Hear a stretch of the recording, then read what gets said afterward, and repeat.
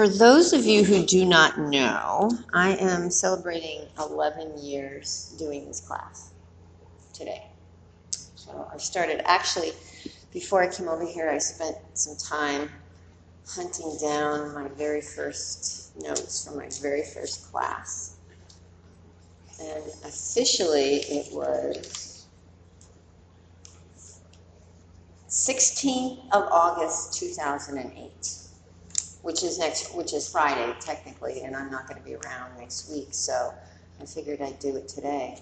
And I started with, and this is what I did. I said I'm going to start with the life of the Buddha, and then just keep going every week. And 16th August 2008, George Bush was president. That's a long time ago. It's a long time ago. The innocent days, yeah. No, that's an American weirdo thing. Yeah. That time of innocence, right.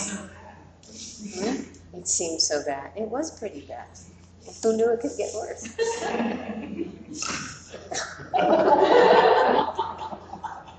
And it has. So I was in teacher training, and I was horrible. It was horrible. It was so bad. So bad.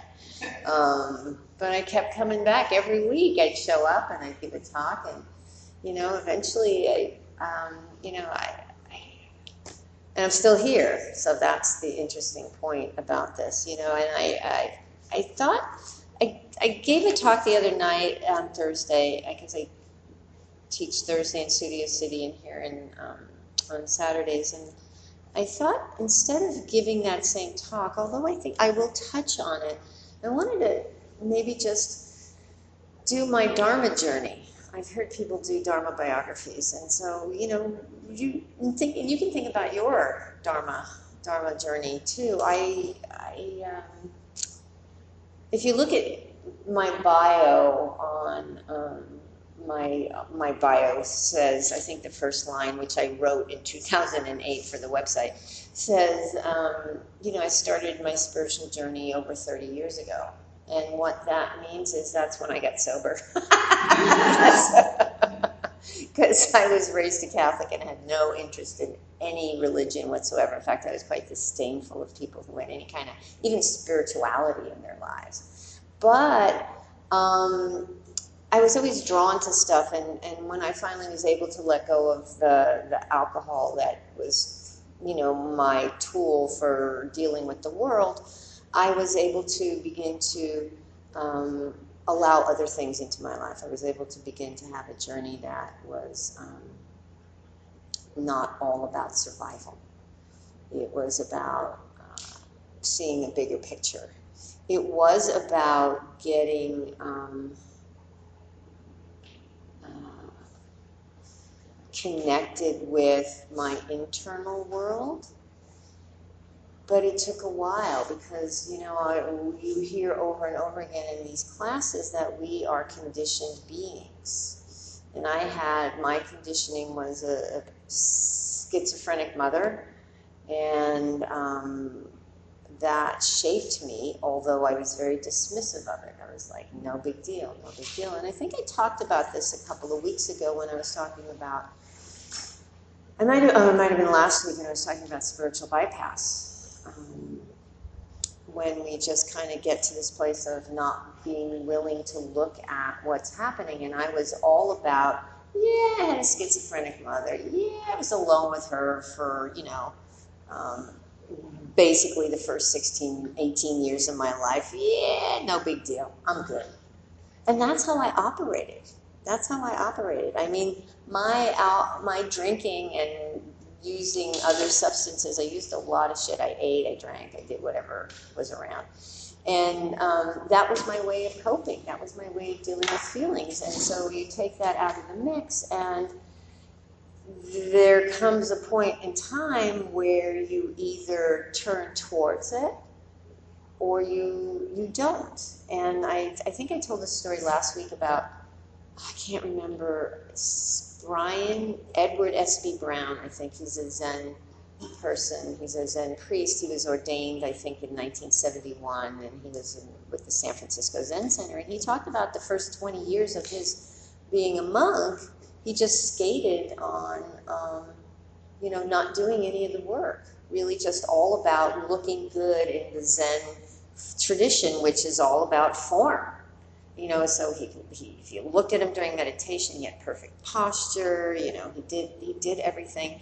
And then he got to a point, which I talk about, where you either grow or you go. You get to this, the rubber meets the road, you hit the wall head on, pick your own metaphor, where you just go, I can either deal with this pain inside or not. And I started reading Buddhist stuff over 25 years ago. I read Pema Chodron. I listened to Thich Nhat Hanh. I remember hearing him teach in Santa Monica a million years ago. So I began to, I really was drawn to it. I remember reading an interview or a conversation between Alice Walker and Pema Chodron, which is what got me really going in that direction. But it was all from the outside.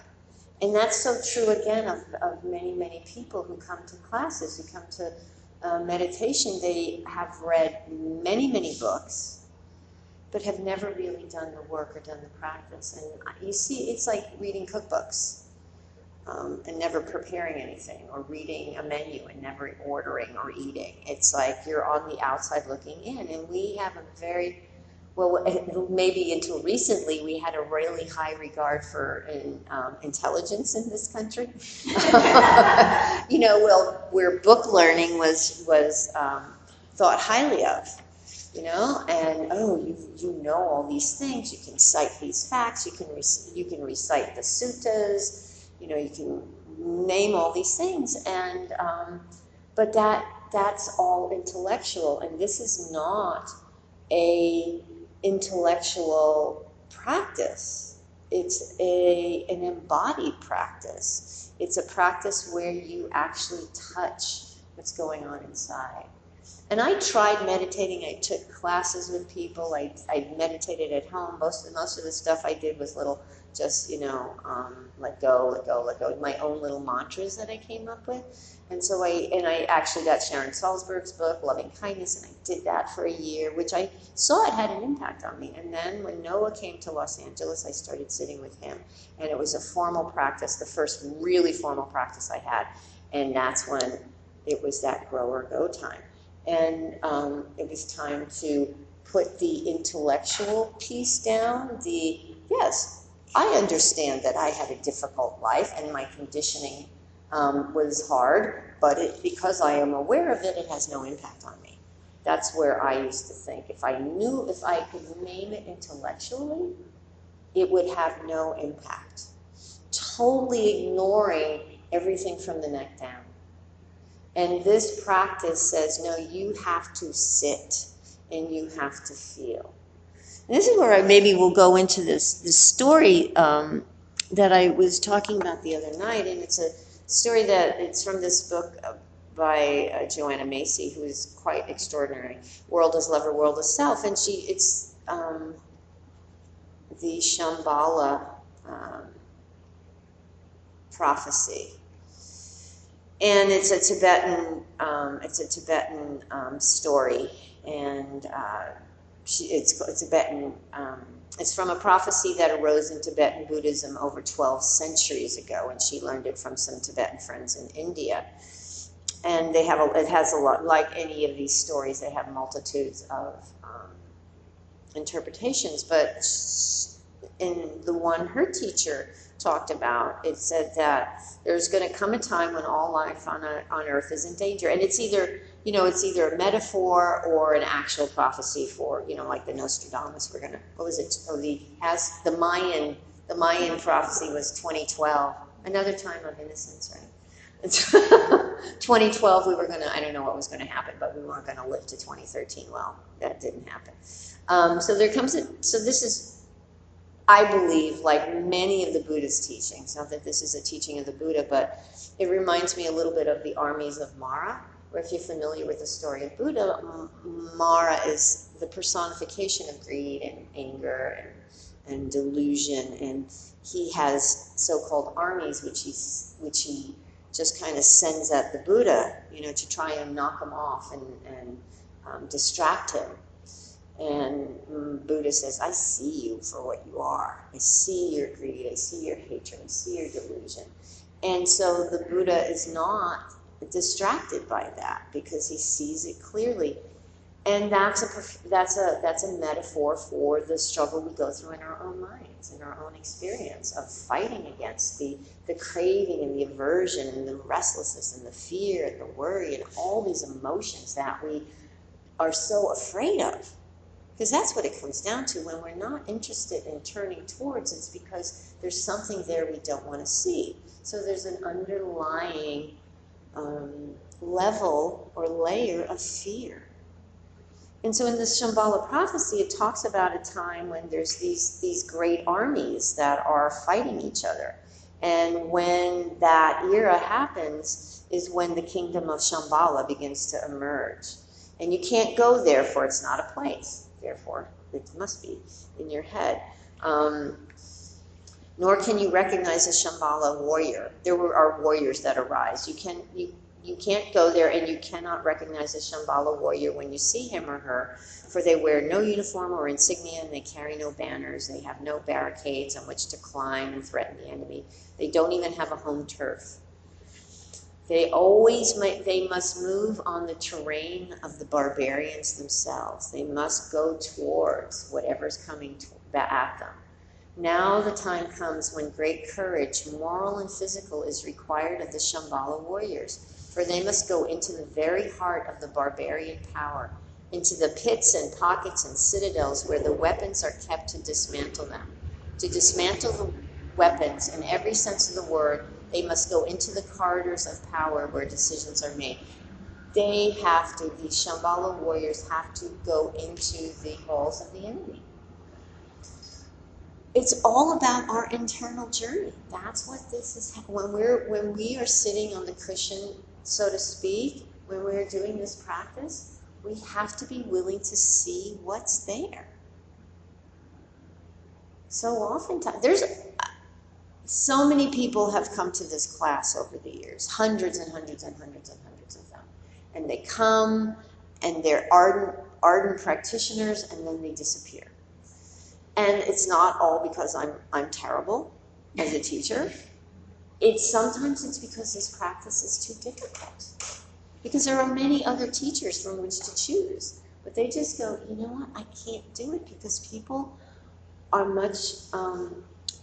we tend to move towards the easier, the softer, the more pleasant. And this is a place of, it's probably not going to be pleasant. I can almost guarantee it's not going to be pleasant. Can you sit with it? The Shambhala warriors have the courage to do this because they know these weapons that are coming at them are manomaya, or mind-made.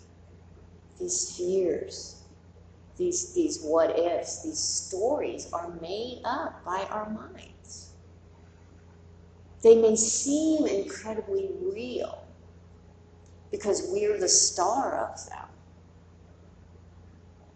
And we can really get some fine detail. And when we tell ourselves these stories over and over and over again, you believe them. They become embedded. They're really ingrained deeply. And so to be willing to turn and face them is difficult.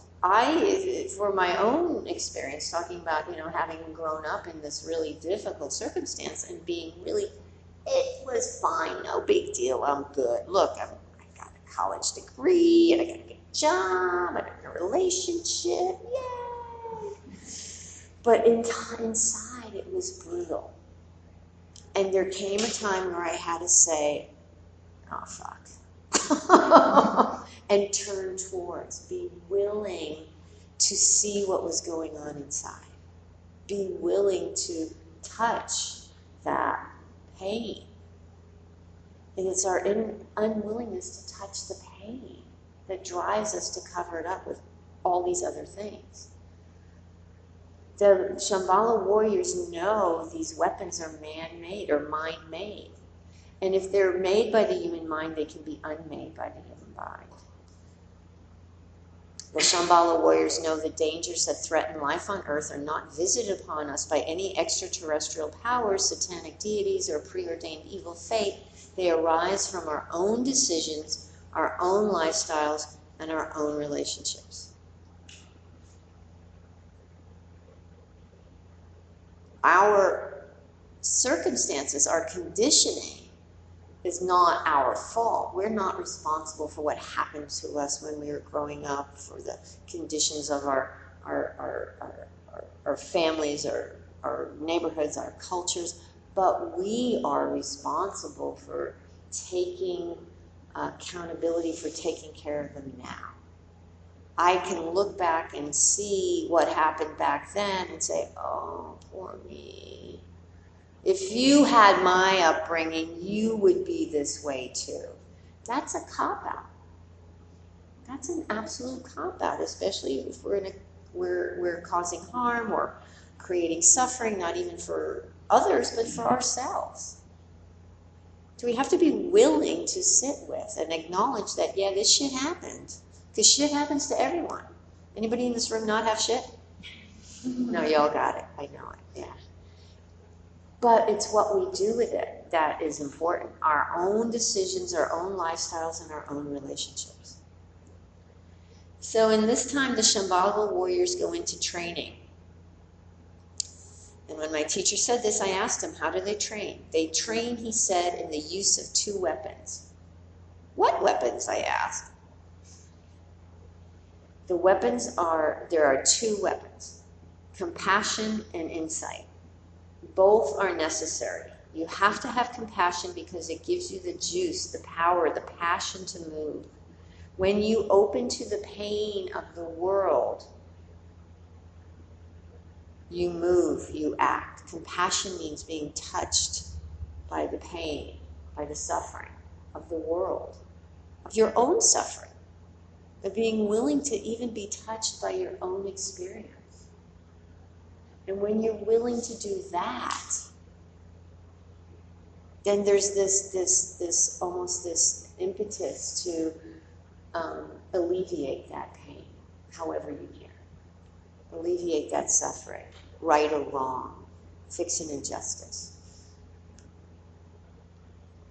So you have the compassion because you have to have that because it gives you the juice, the power, the passion to move. When you open to the pain of the world, you move, you act. But that weapon by itself is not enough because it can burn you out. Anybody have compassion fatigue? There's a lot of it. You know, there's so much suffering, so much horror, so much tragedy, so much really awful things going on right now that it's people want to go, I'm out of here. Just like shut down. And that sometimes is wise, but if it just drives you to just turn off altogether, that's that burnout. You know, sometimes people have a physical toll. Their bodies, you know, they just don't manage it well. I have a lot of friends who stress manifests physically, that they get sick or whatever. So to really be aware of that. So compassion is not enough. It can burn you out, so you need the other. You need insight into the radical interdependence of all phenomena. With that wisdom, you know that it is not a battle between good guys and bad guys, but that the line between good and evil runs through the landscape of every human heart. Each of us have that fullness, that wholeness to move towards wise and skillful action or towards unskillful, unbeneficial action. The line between good and evil runs through the landscape of every human heart. With insight into our profound interrelatedness, you know that actions undertaken with pure intent have repercussions throughout the web of life. beyond what you can measure or discern. By itself, that insight may appear too cool, too conceptual to sustain you and keep you moving. So you need the heat of compassion. Together, within each Shambhala warrior and among the warriors themselves, these two can sustain us as agents of wholesome change. They are gifts for us to claim now in the healing of the world. And they talk about that in Theravada a lot of times. There's the wings of awakening. There's the two wings. There's the compassion and there's the wisdom. You have to have this wisdom, this discernment to see clearly what the story is, what's going on, what's present. For me, I had to be willing to see clearly that, oh, that upbringing had a huge impact on me. It conditioned my behavior in really profound ways that impacted my relationships, that impacted how I walked through the world. And so the first step was that willingness to see, that willingness to clear away some of the dust in my eyes. Because the pain of not doing it became greater than the pain of doing it. And that's that grow or go point. If you're willing to turn towards it and see the pain that you're experiencing, that suffering, that discomfort, however you want to describe it or define it, that becomes greater than turning away from it. The turning away from it, the pain of turning away becomes greater than the pain of turning towards. The denial hurts too much. And for healing to take place, you have to turn towards. There's nowhere else to go. There's nowhere else to go. You have to sit with it. In my own experience, when I was sitting for the very first time with my emotions that were just kind of in my chest, and the question is, when we offer these instructions and people say, what do I do with this stuff? And it's like, where is it in your body? What does it feel like? Does it have a shape? Does it have a temperature? Does it have a texture? And my experience was this thing just sitting there in my chest was this perfectly round sphere. And it was made of some material that was not from this planet. Which meant that it was probably never going to be, it was extraterrestrial.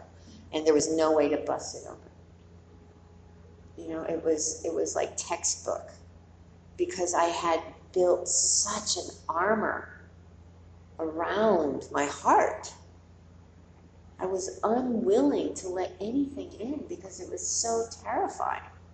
I can't say why. I mean, I can list out facts, and I don't know when I started building that wall or any of those things. I don't have details. I can't pull out a piece of paper and say, oh, I remember it was, April 17th, 1959. That was the day. I don't know, but I can see the ramifications of it. I have the big picture of this was shitty, and this is where I ended up. Now, how do I unravel that? And the unraveling takes the shape of being willing to turn towards it and being willing to really dive headfirst into these teachings. Okay, what I was doing wasn't working. Wasn't working at all. What do I have to do now? And a lot of it was that sitting, coming to class, sitting at home, being with all that, I don't want to say nonsense, but being with that stuff, that it was almost like taking a chisel and a hammer and smashing that thing wide open, that sphere. Being willing to cry. That word was not in my vocabulary. Crying was not in my vocabulary. This is my particular story. Everybody is different, but this was my journey. I was like, cry? No.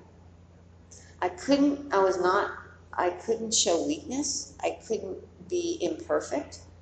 Oh my God, anybody else suffer from perfectionism? Challenging? Is that challenging? A little bit. Yeah. because it's impossible. So you're always a failure. And then building, the rationalization for your imperfection. I'm a piece of shit and it's their fault, or however it rolls out for you. So seeing that clearly and being willing to say, oh my God, this hurts. Oh, this is painful. Oh, yeah. It's a journey of being willing to say, yeah, that did have an impact on me. I am part of I do experience the human condition. It's that diagnosis we all have, the human condition, as she says in here, the interrelatedness, starting to see clearly. The insight, seeing clearly that it's not just you. It's not just me. We're not over in the corner and everybody else is going about their business. We're all stumbling along, dealing with our experiences, trying to do the best we can. That's the interrelatedness. That's the awareness of the human condition. That's what the Buddha said in the First Noble Truth. We are all of the nature to grow old and sick and die. Birth is suffering, death is suffering, loss is suffering. Not getting what we want, losing what we have. That's all suffering. That's part of our condition. And fighting that reality is where we suffer. Second Noble Truth. So when I fought tooth and nail to not experience my actual life, it was fucking painful. I drank, I ate, I did drugs, I did all that stuff, I slept around, I did everything. None of that worked. So I got rid of all of that. And, eventually when you take all those things away, those distractions, it's like,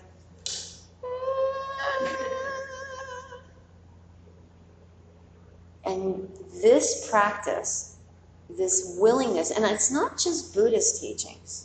You hear it in spiritual teachings around the world, and there's tons of poets and tons of quotations saying you have to go through. You can't go around. It's St. John of the Cross, that long, dark night of the soul. You can't go around. You can't just keep the lights on for 24 hours a day. You have to allow it to be dark. You have to be willing to be in the darkness to get to the other side, that path of purification. And the Buddha lays out with such great wisdom this path of the Eightfold Path. Set your intention, see clearly, and it's a journey that we get deeper and deeper and deeper into the longer we do this, and see more clearly and see the subtlety of our experience and the subtlety of how we respond to the world.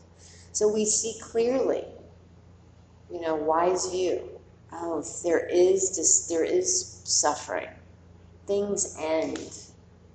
I don't have this fixed persona that once I get there, it's all good. It's constantly shifting. We're conditioned beings. And see clearly, that there's greed and anger and aversion and delusion. And we set our intention to move in a way that's wise and compassionate.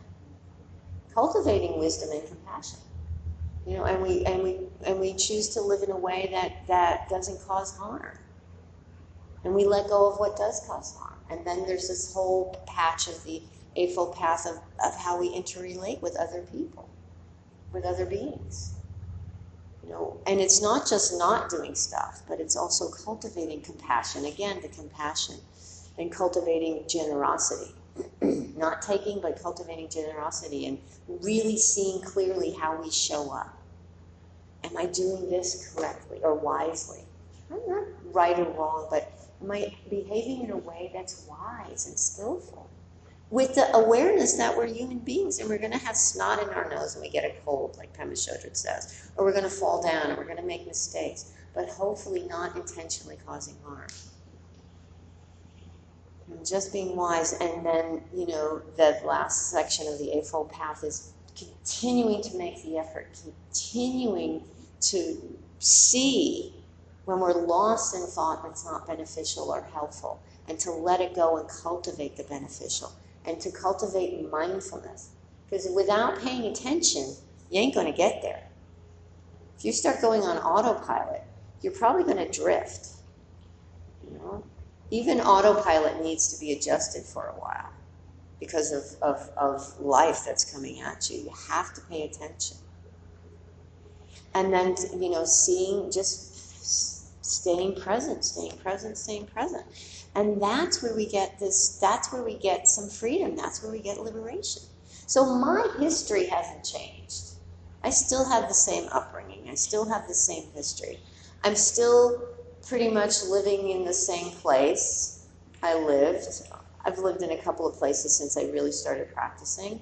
But I'm still married to the same person. For the most part, nothing has changed. So if I'm thinking that a house on the hill or something out there will fix me, the perfect relationship, my relationship is not perfect, I am not perfect, he is not perfect. So if I think any of those things, the perfect job isn't going to fix me. If I put my bets on that, I'm going to be disappointed. It's an internal thing. Like she said, the Shambhala, kingdom of Shambhala is not a place you can go. There's no there. They say that about Oakland, and they say that about everything else. There's no there. It's internal. So when you are willing to start doing the internal work, then there's the freedom from all that shit you've been carrying around your whole life. And there's new shit happening all the time. You know, there's a lot of, social media has added a whole new dimension to our world, and this nonsense, this propaganda machine that is working overdrive. And we believe what we hear, and we're buying into stuff, and it's like we always have to stay aware. We have to pay attention all the time. Always have to pay attention. So, and when you do, it doesn't mean things are always going to be groovy. It doesn't mean there's not going to be sadness. It doesn't mean people that you love aren't going to die. It doesn't mean it's going to be baskets of baklava and homegrown tomatoes all the time. It just means that you will have an equanimity, an ease with the uncomfortable and the comfortable. You'll have an ease with whatever arises. You don't need it to be a certain way to have some balance in your life, to have some contentment. And if you've been practicing for a while, like a lot of you in this room have been practicing for a while, I know you've seen shifts and changes in your own lives, where your perspective and your relationship to the world has changed. You probably no longer react in certain ways the way you used to. You don't do things you used to do. You don't behave in ways you used to behave. You probably take better care of yourselves in some ways. And I'm sure there's a ways to go. I can sit here and tell you all the ways I still need to work, but we don't have to focus on that. I think it's important to focus on what you have, the experiences you have had about, oh, there's been a shift, there's been a change. You know, the 7 factors of awakening, this investigation and seeing clearly, oh, this is different. This is different. There is contentment here where maybe there wasn't before. There's an ability to see where you're caught in your own mind. Oh, that's that same old story.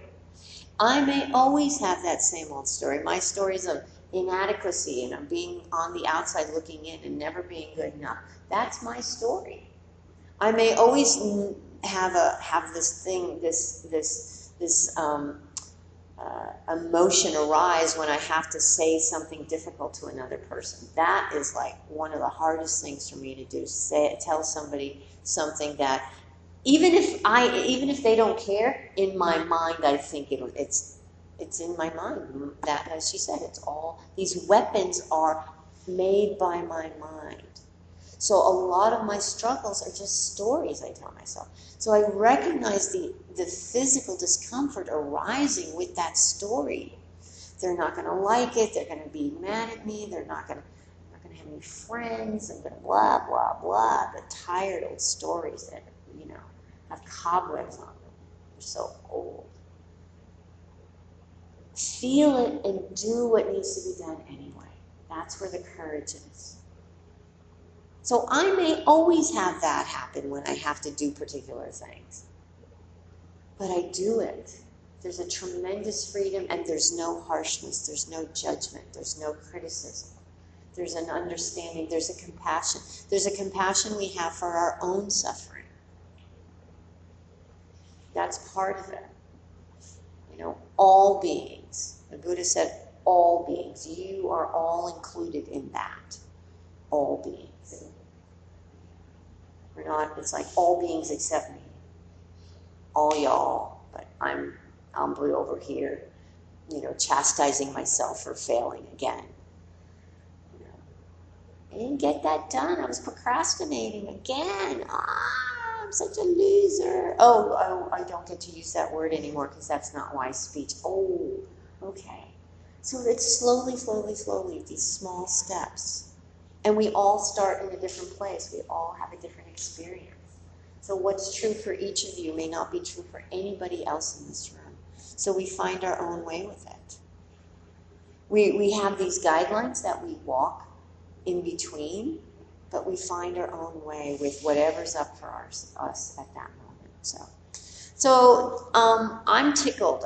When I offer that instruction at the end of meditation to be grateful, what comes up for me time and time again is gratitude for this practice. I am so grateful for this practice because I have an ease in my life today that I couldn't imagine was possible. It's not that my life is perfect. There's still shit going on. You should have seen me this week railing at some people that I was doing some business with.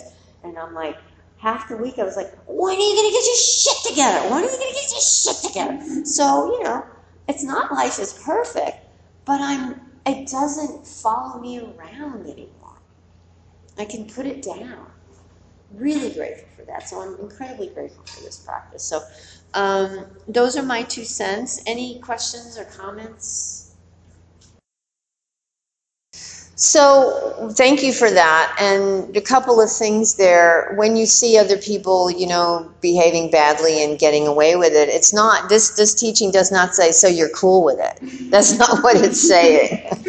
It's saying you're aware of it, but also when you have this anger for other people, you're the one who's suffering. They are oblivious to it, but you're the one who's like, ah. So, that's what the teaching is about. It's not about not holding other people accountable, or if they're causing harm, working towards ending that. It's not about that. It's about being able to go, yeah, this is really shitty, but am I going to let it ruin my day? I mean, it's really shitty, but am I going to just be overwhelmed by it? Be drown in it. Be in, there was a word that came and went, but just kind of be overwhelmed by it. There's no need. The teaching is that there's no need for that. We can be touched by the pain and suffering of other people, but not drown in it. And say, just really be willing to be present with what's happening right now. There's a shit ton of people out there who are causing tremendous harm. And they seem to be living high on the hog and nothing's bothering them. We don't know what's going on inside them. And there's no, why ask why? I think that was Budweiser, right? Why ask why? Well, there's no answer to why. At least I don't try and do that. I just say, okay, is there anything I can do to say that's not okay? I accept it because it's reality. Well, I'm not going to fight reality. This is happening. This is real. It's fucking awful. It's painful and it's real. Can I do anything about it? Yes or no? What can I do? Even if it's this much, or are there other people doing? So there's a whole raft of things that you can or can't do, or movements, directions to take. But I no longer give those people power over me. They no longer have power to make me miserable, which is a lot of what that holding that anger. Because I can have anger. There's people that oh yeah, there's anger. But the anger doesn't consume me. I don't say, I am so angry. I say, oh, there's that anger again. We have a different relationship to our emotions. And sometimes it takes a while for that concept to make sense. So if it doesn't make sense, don't worry about it, really. I just go, okay, I don't understand that, because that's what you can't understand everything at the beginning of a practice or the beginning of a journey or even halfway through a journey. It's like some things are like, okay, I trust. One of the 5 faculties is faith. I trust. A, B, C, and D work. I'm going to trust that E, F, and G is true also, even though it makes no sense to me. Because I haven't been really turned wrong yet, if that makes sense. I believe in what I see. Yeah. Like I have to see something improve something to believe in that. Mm-hmm. Very like you say, very intellectual. Yeah. And if it doesn't, see for yourself if it makes sense. That's the beauty of this teaching. See for yourself. Try it on and see what it does for you. And if it does, give it, and not just for a week. It's like try for like 6 months, a year. I mean, nobody can do any kind of really deep work like this in 5 minutes, although we want to. Come on. I don't have all day. Fix me. How much will it take to fix me? So, yeah, so just try it. Give it, set an intention. It's like, I'm going to try this, really do it for 6 months and see where you are at the end of that. The Dalai Lama says, check back in 10 years. Not because you have to do that, but it's just saying this takes a while. It takes a while. So, and be nice to yourself. Be gentle on yourself. So, thank you.